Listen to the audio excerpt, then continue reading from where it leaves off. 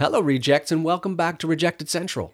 We have a very special episode for you today. We're talking about Palestine and Israel.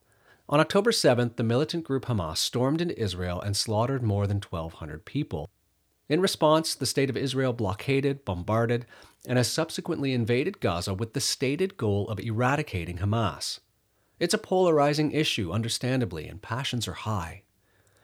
A few weeks ago, at the annual Scotiabank Giller Prize ceremony, which for those who don't know is Canada's biggest literary award, protesters stormed the stage to send the message that Scotiabank's arms investments were being used to oppress the Palestinian people. The protesters were arrested and charged, and the response has been predictably divided. More than 1,700 authors have signed an open letter calling for the charges against the protesters to be dropped. Gary Barwin, our guest today, also signed the letter. And although Gary is Jewish and one might expect him to take the side of Israel, he still signed. But he's here today because of a Facebook post he made after signing, where he went even further to explain why. Where he rejected the idea that our passions or our allegiances should keep us from talking openly about injustice. In fact, we should do the opposite, even if it means using and defining the most difficult language, including genocide.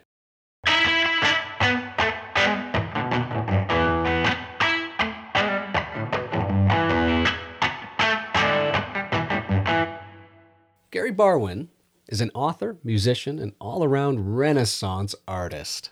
He's won awards for his amazing writing all over the place, and has even gotten a nod for the Giller, which we talked about a little bit in our introduction.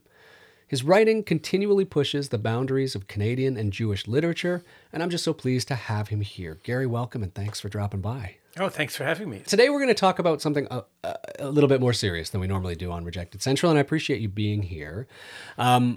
As I mentioned in the introduction, you did something that went above the normal responses, and when I say normal in air quotes, to what we've seen about the occupation, the invasion, the massacre that we've seen in Israel and Palestine. It goes beyond what we've seen there, I think.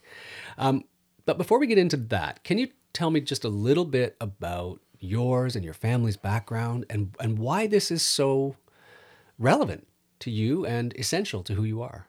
Yeah, I guess these issues have become increasingly relevant in my thinking. My family background is that all of my grandparents came from Lithuania and moved from Lithuania before the Holocaust. But I would say basically the rest of their family and the rest of their world was destroyed in the Holocaust.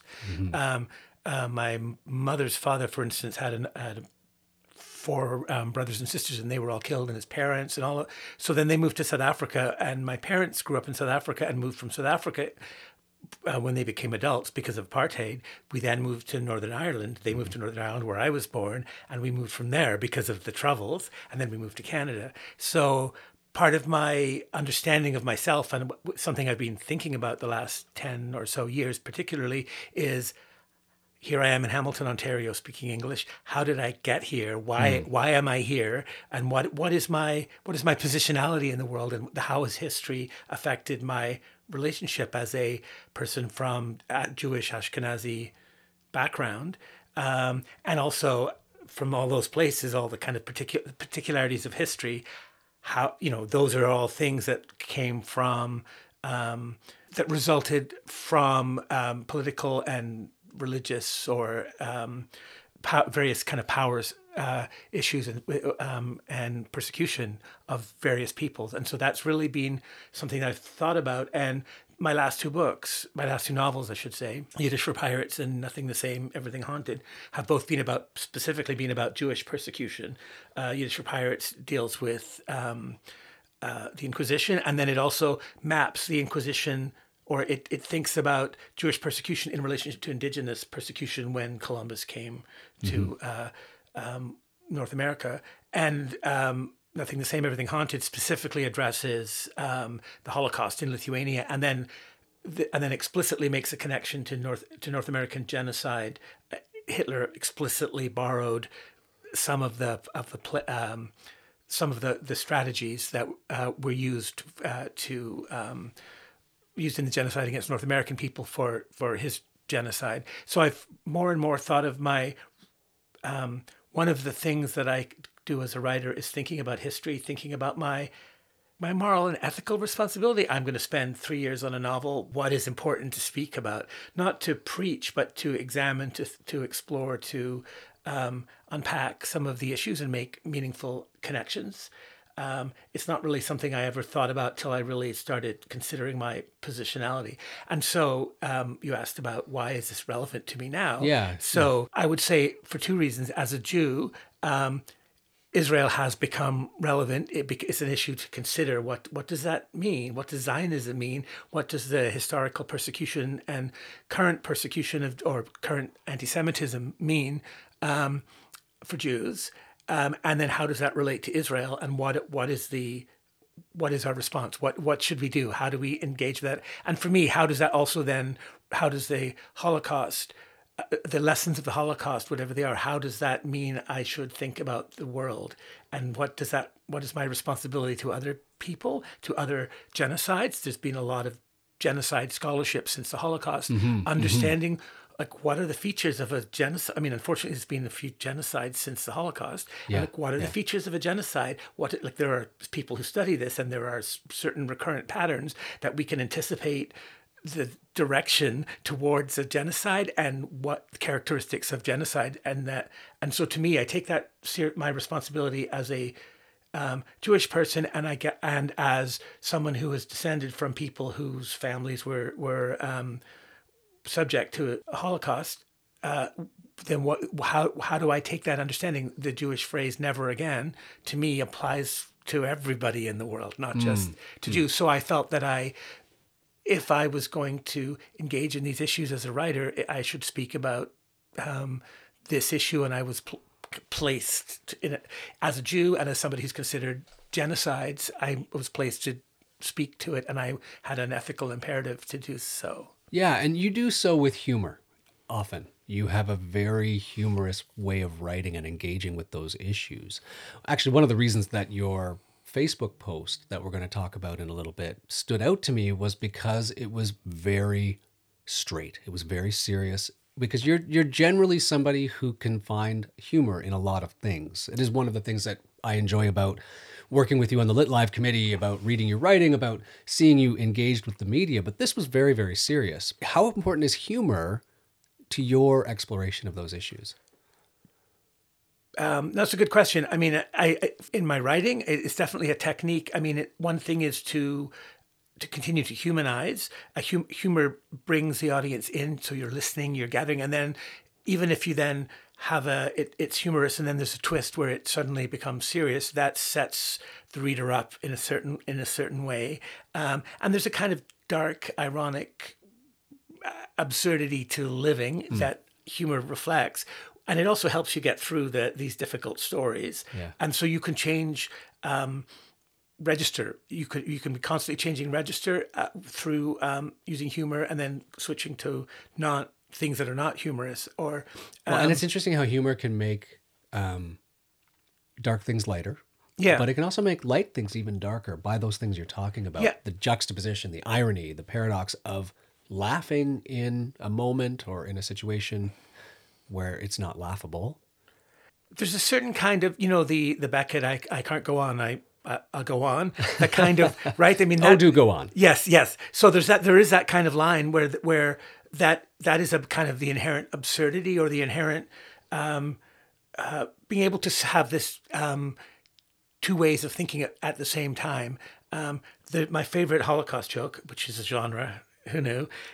There's this one where this guy dies, goes up to heaven, sees God, tells God, like, hey, I have this great Holocaust joke, and tells him the joke, and God says, I get everything, but I don't get this. And he goes, well, God, you had to be there. Oh. And it's like, yeah, because first of all, you listen, you're telling a story. There's some kind of a celebration of the human, of storytelling, of sharing an experience, of being taken along, of relating to the story. And then the twist at the end, which is like, right, this is this thing. How can this horror happen? I mean, it's this grim humor, but it's like, okay, well, what happened at the moment of the Holocaust? Like, it's actually addressing a serious philosophical thing. Yeah. but it does has all that stuff that happens where you are connected to the story, and it in a way, rather than just saying, well, why wasn't God there at the Holocaust? Is that like or was there a God, or what does it mean? Like all of that doesn't, that's a different thing. It doesn't use storytelling. It doesn't bring you in. It doesn't, that kind of absurdity, irony, complexity of what it is to be feeling those feelings. Because I think people often we end up feeling one thing at once, and I think that we feel we think we feel one thing at once when we're really feeling many things at once. And the way we frame things is no, you feel sad or you feel happy, or actually humans feel a whole cluster of feelings at once. And I think humor really does a good job of unpacking that so that things are not just one thing or the other polarity. I think that's a really good spot to mention the Facebook post that you made after the letter calling for the charges to be dropped against the protesters and expressing solidarity for nonviolent, peaceful protest, because it does that very thing. It looks at that one issue, but says it's not that one issue. Why did you think it was so important for people to consider both sides of this issue in that post that you made? Because you signed the letter. I did. But you also talked about genocide, and you talked about, well, we are in this historical moment. You didn't just sign the letter and say one thing. You actually talked about it from a very, I would call it an uncomfortably balanced position. Yes, or what I would say was a position that acknowledged the feelings and the experiences of of Jewish people and Zionists, as well as non-Zionists or Palestinian people and people who question Israel. Because I think because I would say I don't want to balance it like, oh yeah, genocide, it's okay. And sometimes, like, I wanted to be clear that I thought it was genocide. You can't say that genocide. the idea that when you make a quote unquote balanced position, that the balance reflects that both sides have an equal say or have an equally good perspective on something that can be found. No, that's not that at all, is it? Right. No, that's a good point about that they have an equally valid perspective. That doesn't mean that both sides, I don't want to consider how both sides are feeling and understand their perspectives, but then make the point that I want to make. Yeah. I signed that letter. I knew by signing it as a Jewish writer, like such platform as I have as a writer has been through Jewish work. Both of my novels, which are by far the most mainstream thing that I've done that's had more attention, have been for Jewish novels. And so I have a platform as a Jewish writer. And so I felt that by signing that letter, I mean, I knew that I would be getting blowback from it. And I knew that there's a kind of a risk in terms of speaking out in support and an acknowledgement of Palestine and against Israeli genocide, or even calling it a genocide. All of that would come at some both personal risk. By risk, I mean I don't mean like real risk. I mean like social risk and being policed by family, which happened, and by people in the Jewish community, which happened, and by Jewish literary organizations. So I knew that was part of, there would be a rejection there would be a pushback against it, because I was stepping out of the official position, which is that there's a kind of a feeling within Jewish spaces that, with many Jewish spaces, that you need to support Israel no matter what. Right. And also, for that matter, that you ought to be Zionist for that matter. Right. And it's actually a lot more complicated than that. And not everybody feels that, but it's sort of, everybody has to be in line. And so I knew that by stepping out of it, there becomes with some consequences. I would also say that some Jewish writers contacted me and said, well, thank you for doing that. Now I feel empowered that I can do it too. So I wrote a letter in response because I knew that I'd have the blowback. And in fact, it was a direct response to somebody who, a writer who had contacted me, like, why did you sign that letter? Oh, that's interesting. Okay. And then I wrote back to him and I realized, I should do this publicly because I want to be really clear about what I think, but I also want to do the thing from my perspective as a Jewish writer, understanding how Jewish people feel. And so this is how I think that Jewish people are feeling. And an important distinction to make. So a lot of Jewish people, they're feeling essentially the trauma from the Holocaust. a deep existential threat. Like this will be genocide against like all of the situation. Israel is a bulwark against genocide, and that things that the Palestinians do for self-determination are throwing that safety into question. And Particularly October 6th. well, okay, and so right? that Like, was yeah, like that quite then an there was extreme- actually like I mean numbers like the most Jews killed since the Holocaust, Right. and I mean absolutely 100%. It was a tragedy. It was awful.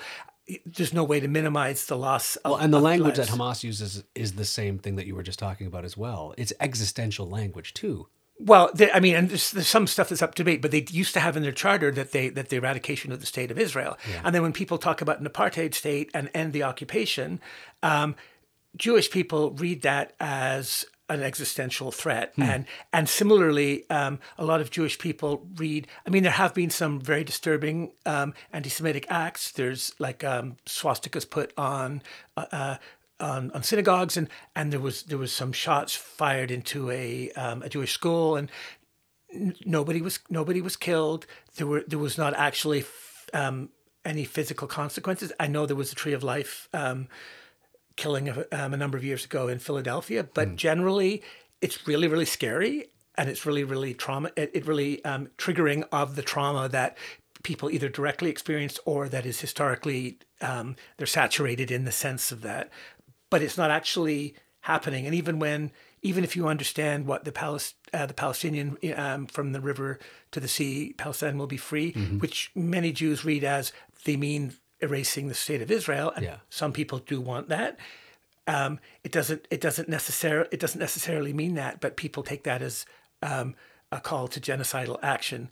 I would also make the distinction that, scary as that might be for some people, it's not actually happening. I would, of course, if anything was actually happening, anything to actually destroy Israel, like if people were actually dying, I mean, beyond the people who died during October 7th, of course I would be decrying that. I mean, I would be decrying any kind of genocidal or action like that from anybody. So I felt that I wanted to speak to the trauma of Jewish people, understanding all of that background that I just said. That these things, they feel like your very life is threatened. That just as happened to many people's grandparents, this is about to happen to them, and there's this rise and things like, I saw a thing this morning. I was looking at some red paint put on indigo. And a bunch of posters put up against Heather Reisman, saying because she funds a scholarship for people to join the Israeli army. Okay. And so they were saying that she was funding genocide, and so people were saying, "Well, that's Kristallnacht," and like, okay, that's disturbing, and we can debate whether or not that's appropriate civil disobedience or civil action, like to put spray paint on a building and all of that.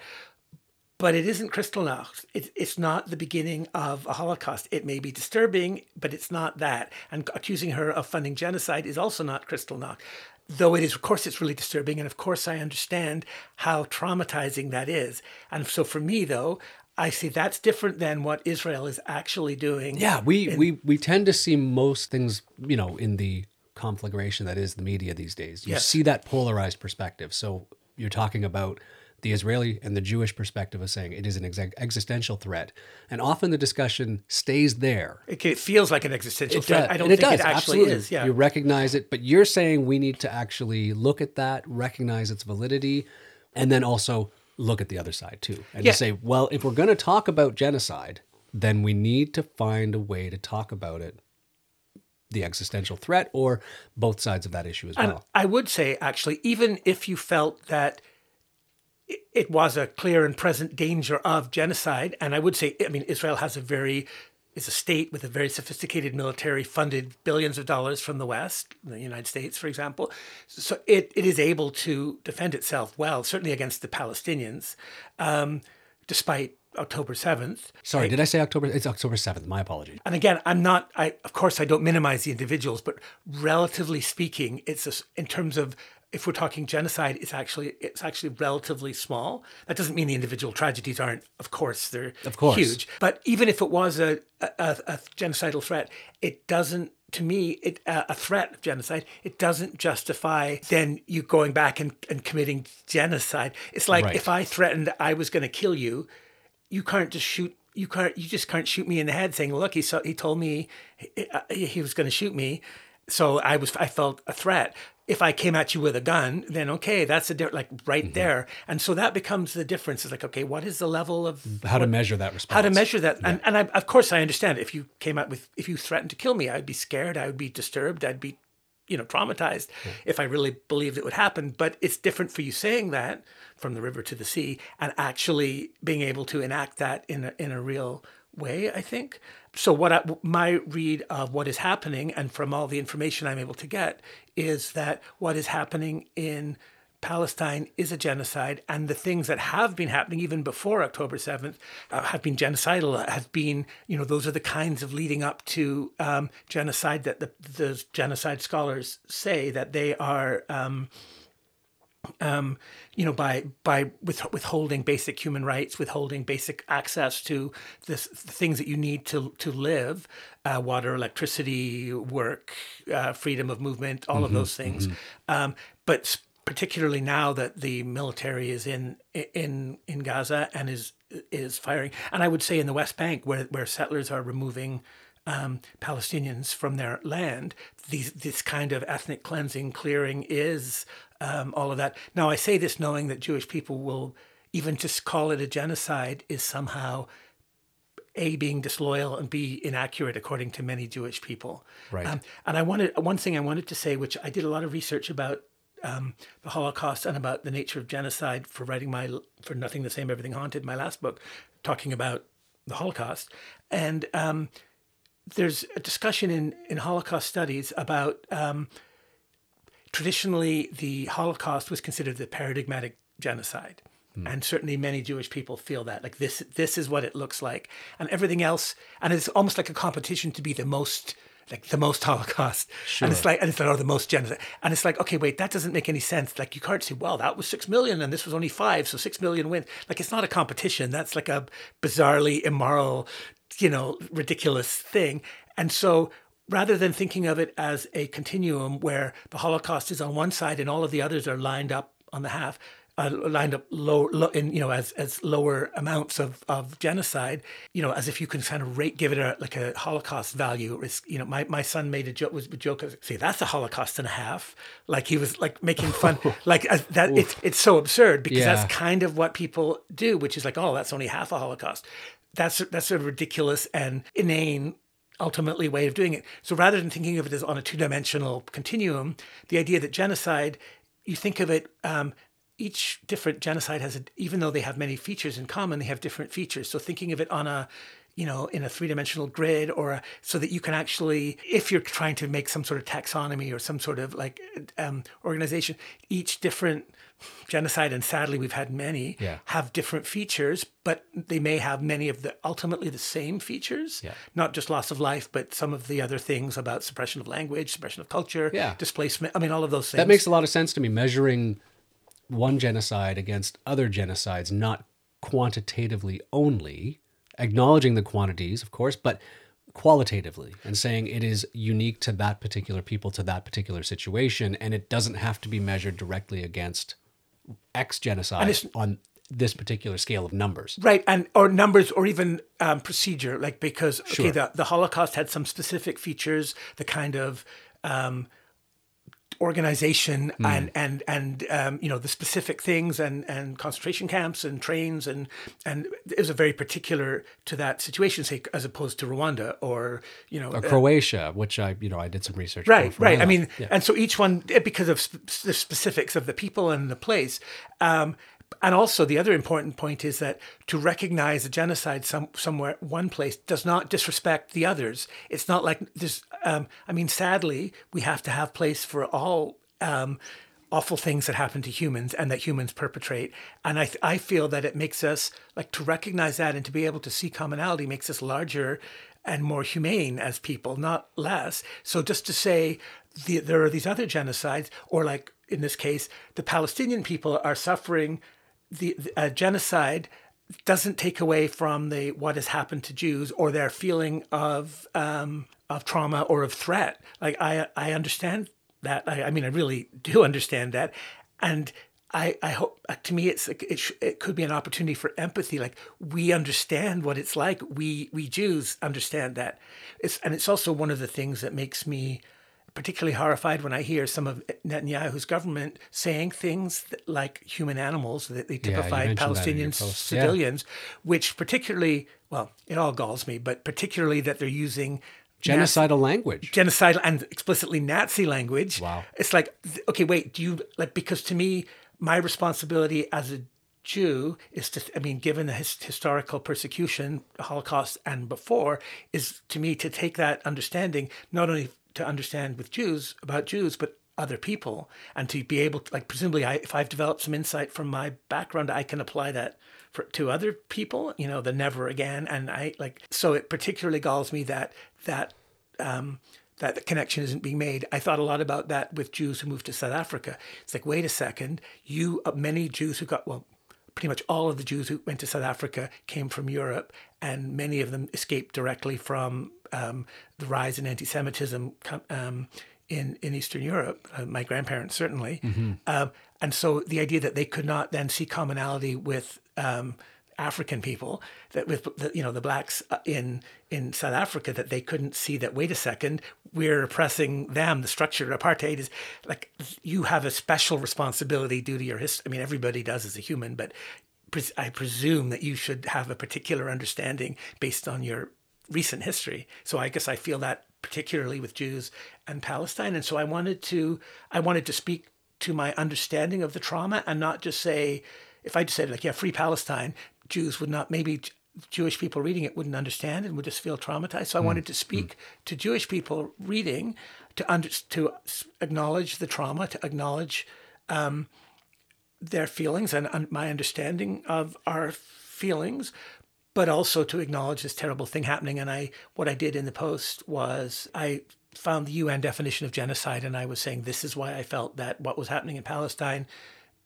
meets that standard, is to call it a genocide. Yeah. Because for Jews, calling it a genocide, I've read articles where it says calling it a genocide is anti-Semitic. That kind of language, again, can't possibly fail to alienate, because it doesn't allow the nuance of what that could mean, right? Like, in terms of what's getting said. To me, it really, what you did in that Facebook post, you were really trying to point back to language that can be so polarizing, that can be so extreme, and can cause such a reaction, to say, we need to pause and look at how that language can be used for the extreme response.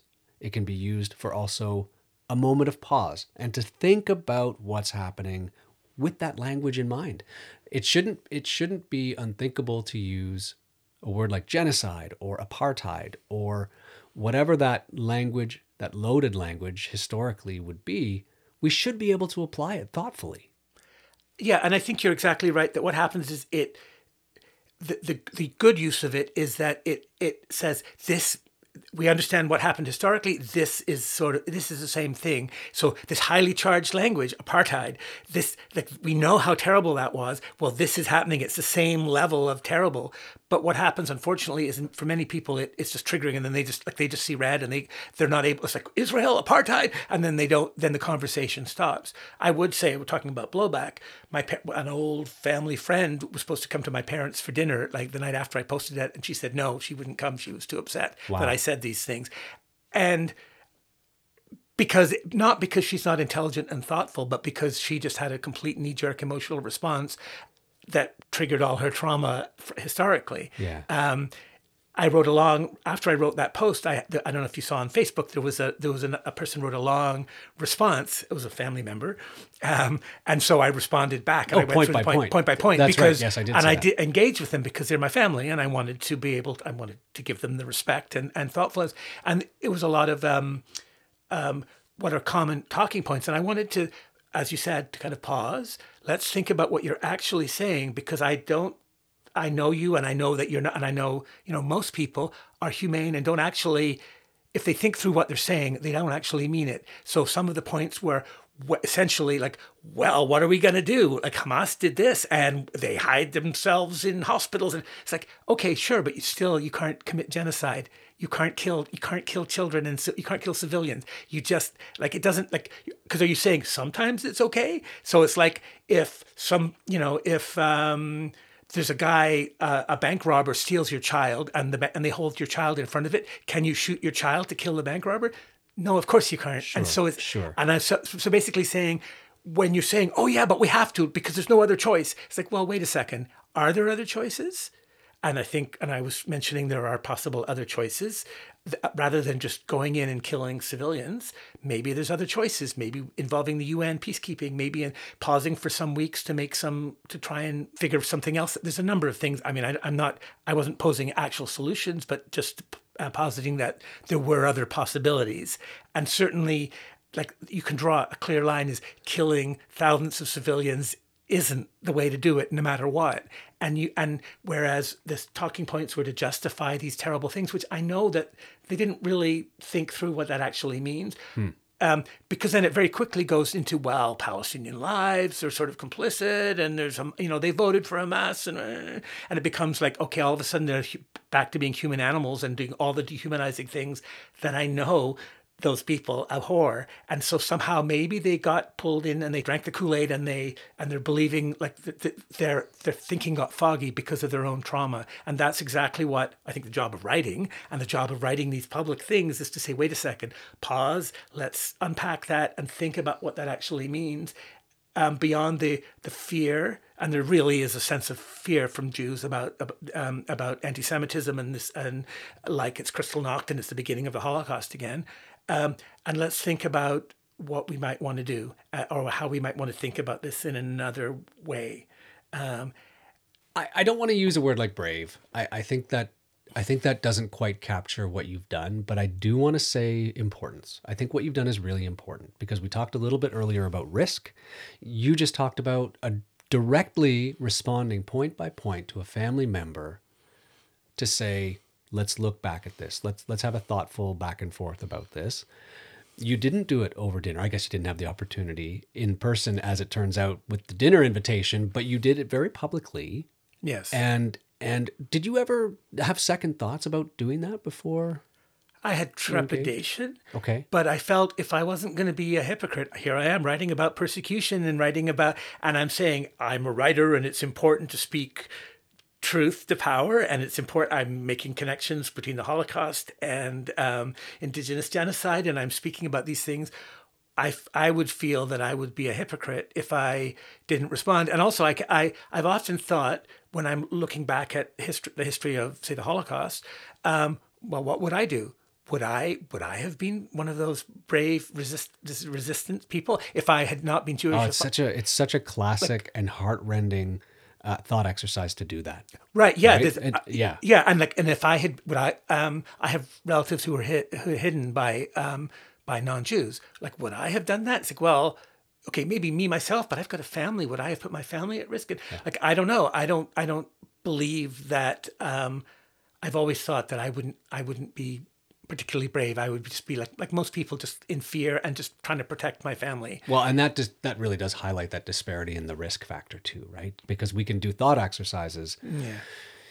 They're safe compared to the historical decisions and choices people have had to make in those situations. My own family in Holland, for example, choosing whether or not to make hidden rooms in their homes. Exactly. To protect people, whether it was an Allied airmen who fell or Jews who were being persecuted and fleeing the Third Reich and all of the above. I'm a Dutch person. Would I have done that? I have had those thought exercises as well. Yeah. I just read, there's an amazing story. Do you know what we talk about when we talk about Anne Frank by Nathan Engliner? I know the title, but I haven't read it. So there's a story, the title story, okay, that what the game is exactly that. When they talk about Anne Frank, the thing is, would you have hidden somebody if you were? And so that's what the whole story is. It's an amazing, amazing story. I so recommend it. It's mostly not about that, but in the end, that's what exactly it's about. Well, I'll put that in the show notes, actually, so people can look that up as well. Yeah, it's really, really, really, really striking.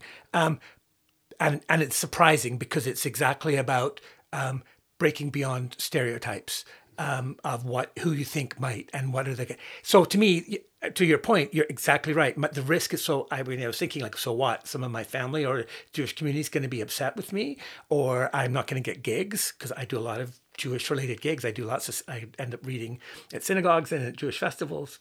But in fact, other than I did get some blowback from people, absolutely, and that was difficult. And I know I talked to another Jewish writer, a more prominent Jewish writer than me, who said he got hate mail. But actually, mostly people were grateful to me. I was really just that I, as a Jewish writer, that I would speak this way. Both Jewish people have been, and especially non-Jewish people, to try and speak what not just to follow the party line, I guess, and not just to blindly just support of Israel. And I think mostly, to actually for me, what's the important thing is not just to say to support Palestine, but to actually try and get beyond simple binaries and actually understand how people are feeling. Like as much as I decry genocide and I absolutely I'm horrified by what Netanyahu is doing, I'm aware that Hamas isn't Palestinians, and that the Israeli government isn't Israelis, and Israelis aren't Jews. There's all various kinds of overlapping of all of those things. But by saying that, you're not saying, for example, being able to separate the state of Israel from Jewishness and saying, what the state of Israel does. By criticizing that, it doesn't make it anti-Semitic. Just like by saying what Hamas is doing is that it's wrong, is not anti-Islamic, right? Where you can make that separation. No, absolutely. Or I mean, Hamas doesn't represent Palestinians, right. For that matter.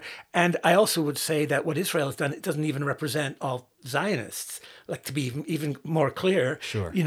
I mean, I'm not a Zionist, and that's a whole other conversation. Sure. But okay, if you're a Zionist, but there's a way to be a Zionist and be moral and be fair and be, I think, in accord with the principles of morality and ethics, basically. Yeah. There has to be a way for that to just the way it's possible to be a U.S. citizen and be ethical and moral, even though there are some aspects in the very definition of the country, of the nation state, that are problematic, perhaps. Sure. There's still ways within that, given that it exists. And mostly, though, so I have a bottom line, which is like no genocide, period. Like that's simple. And it's like, so I would work from that and then figure out what are the consequences of that rather than the other way around, number one. And number two, one of the most important things of a society is to be able to have reasonable discourse, like not hate speech, but then but often what get categorized as hate speech shuts down the dialogue, as opposed to like speech that is difficult and complicated and maybe hateful, but not hate speech. And so I think it's important that we are able to discuss these things and do the hard work of really, and especially understanding people's positionality, because I also come from a position that people are good. They may be traumatized, they may be broken, they may be responding badly due to a difficult situation and past history. But fundamentally, people don't come from a place of quote unquote evil.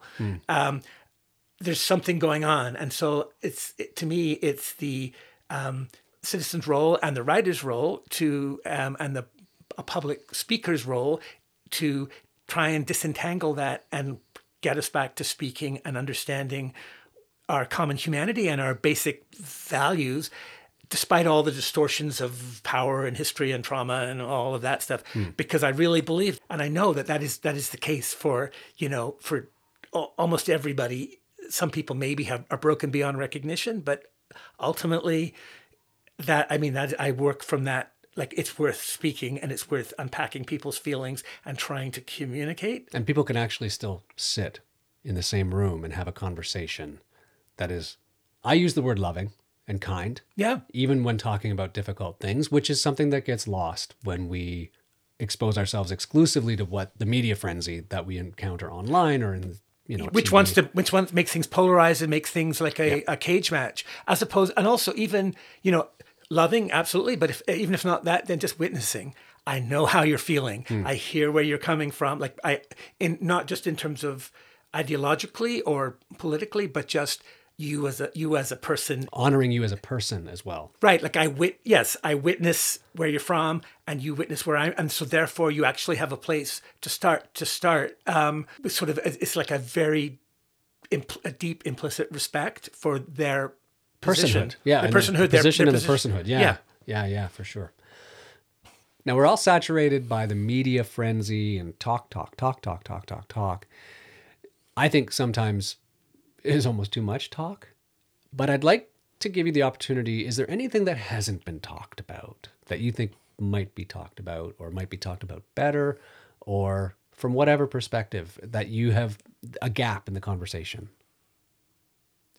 One thing, and I think it's difficult to speak about because again, it's very triggering for Jewish people, is Israel. In terms of, I'm not talking about the elimination, but Israel was founded as a nation state and to privilege one group of people, Jewish people. And the idea was that any Jew could move to Israel because Europe weren't interested in the Jews. They wanted to solve the Jewish question. They just wanted, they have historically persecuted Jews. Jews were always othered and given less rights or very contingent rights that were easily taken away at various points, no matter how assimilated they were. Like Germany is a really great example. And so after the Second World War, after the Holocaust, Europe, I mean, particularly Britain, because Britain had Palestine, but the UN was like, I think all of Europe was saying, like, tell you what, let's put the Jews in Israel. Then we don't have to deal with them. Like, we don't actually have to deal with figuring out how to deal with anti-Semitism within our countries. We don't have to deal with what the consequences of, I think, our failure during the Holocaust. They may have won the war, but it was clear none is too many. They're not accepting. People weren't accepting Jews. People weren't in the war to protect Jews. They were in the war to protect territory, to fight fight an aggressor. Yeah. It's very convenient. Tell you what, let's take all these Jews and we'll stick them in Israel, and then like in this area, and then we can wipe our hands with them. And then, so I feel like Jews were like the patsy. They were like put into this completely untenable situation, put into Palestine, as well as the Palestinians who were there.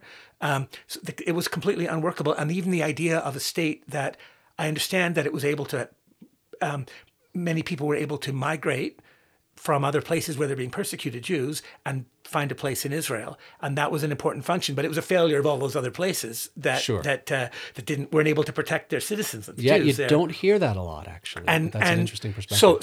So I mean, I get that, and of course I understand that. But the problem is, then it makes a state that's two levels, which is that yes, if we're going to always be a place where Jews can go safely, well then they're more equal than others. Then that's the problem in a modern state. I know that was how states used to be in the 19th century, and sort of like Europe coming out of colonialism were happy to create another one. And they made a mess in Africa too, which is why there's such unspeakable horrors are happening in Africa, because they just sort of drew these borders and it's like, okay, you deal with it now.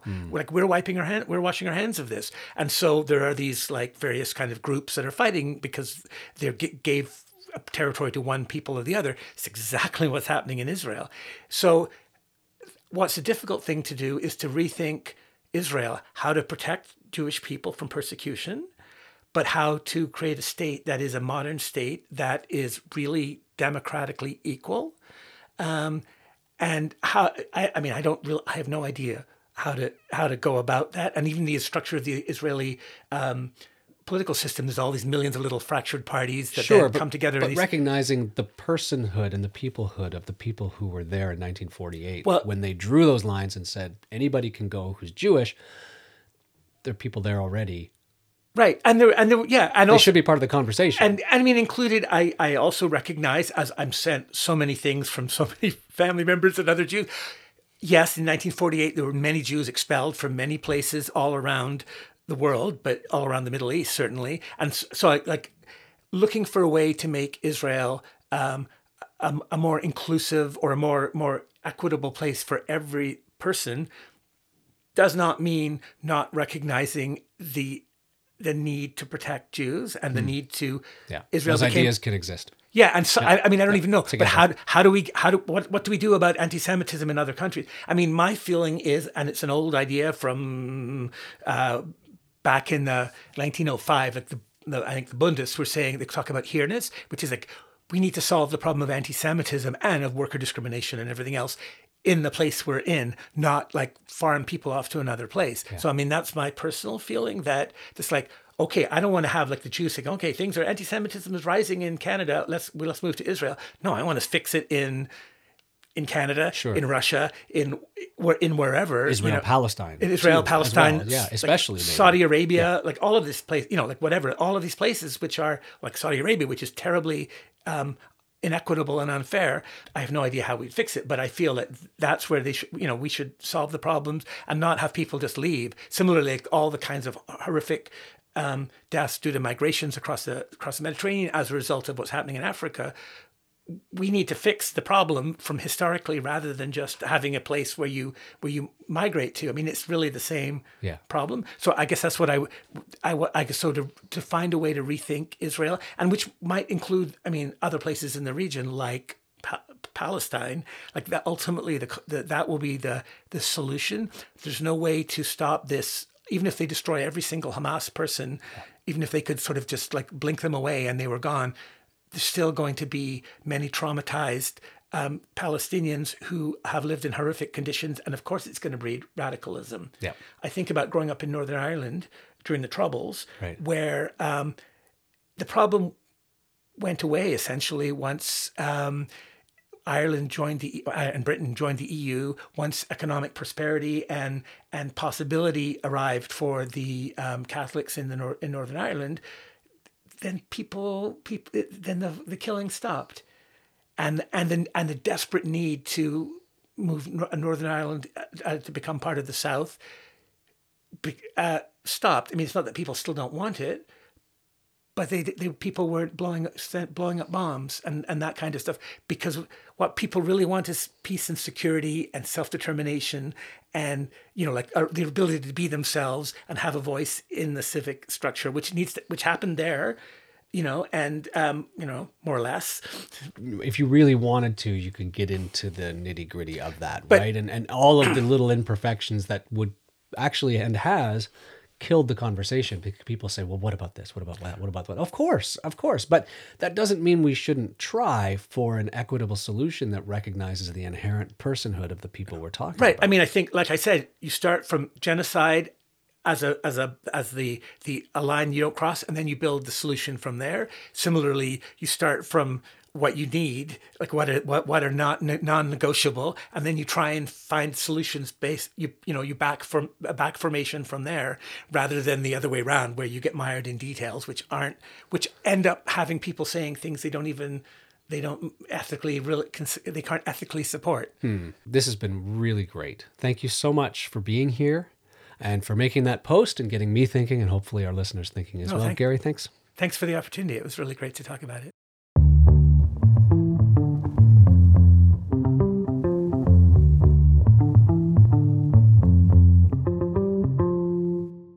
Thank you so much to Gary Barwin for sharing his ideas with us and hanging out with us here at Rejected Central.